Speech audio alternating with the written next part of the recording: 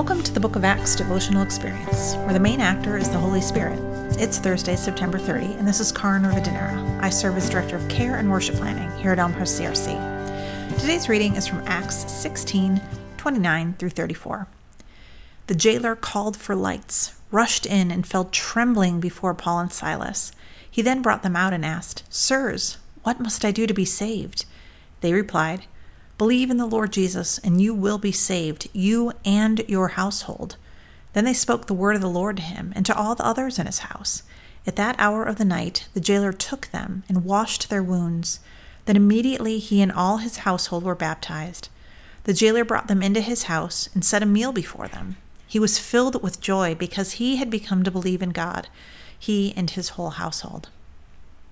If you listened to yesterday's reading, you remember that the jailer had been ready to kill himself out of shame, thinking that the prisoners under his watch had escaped.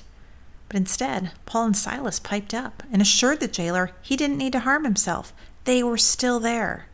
I love the next thing the jailer does. He calls for lights. This was literal, of course. Imagine a dank, dungeony prison in the dead of night. This would have been a dark place. He wanted to see that the prisoners were in place. And yet, as a metaphor, it's powerful too. Before asking how he could be saved, and before getting his whole household saved along with him, he called for lights. When he was scared and unsure, he called for lights. When he was confused and curious, he called for lights. When he was looking for answers, he called for lights. This seems like a great reminder for us today.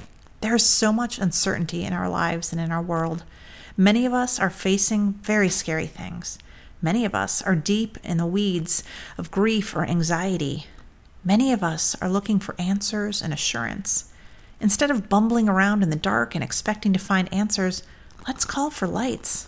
In fact, let's call for the light of Christ, to guide us, to assure us, to calm us, and to save us. Let's pray together. Jesus, thank you for being a light in this dark world. There is so much to be afraid of, so many dark corners we need to turn, and so many dark alleys we must walk down. But your light overcomes every bit of darkness.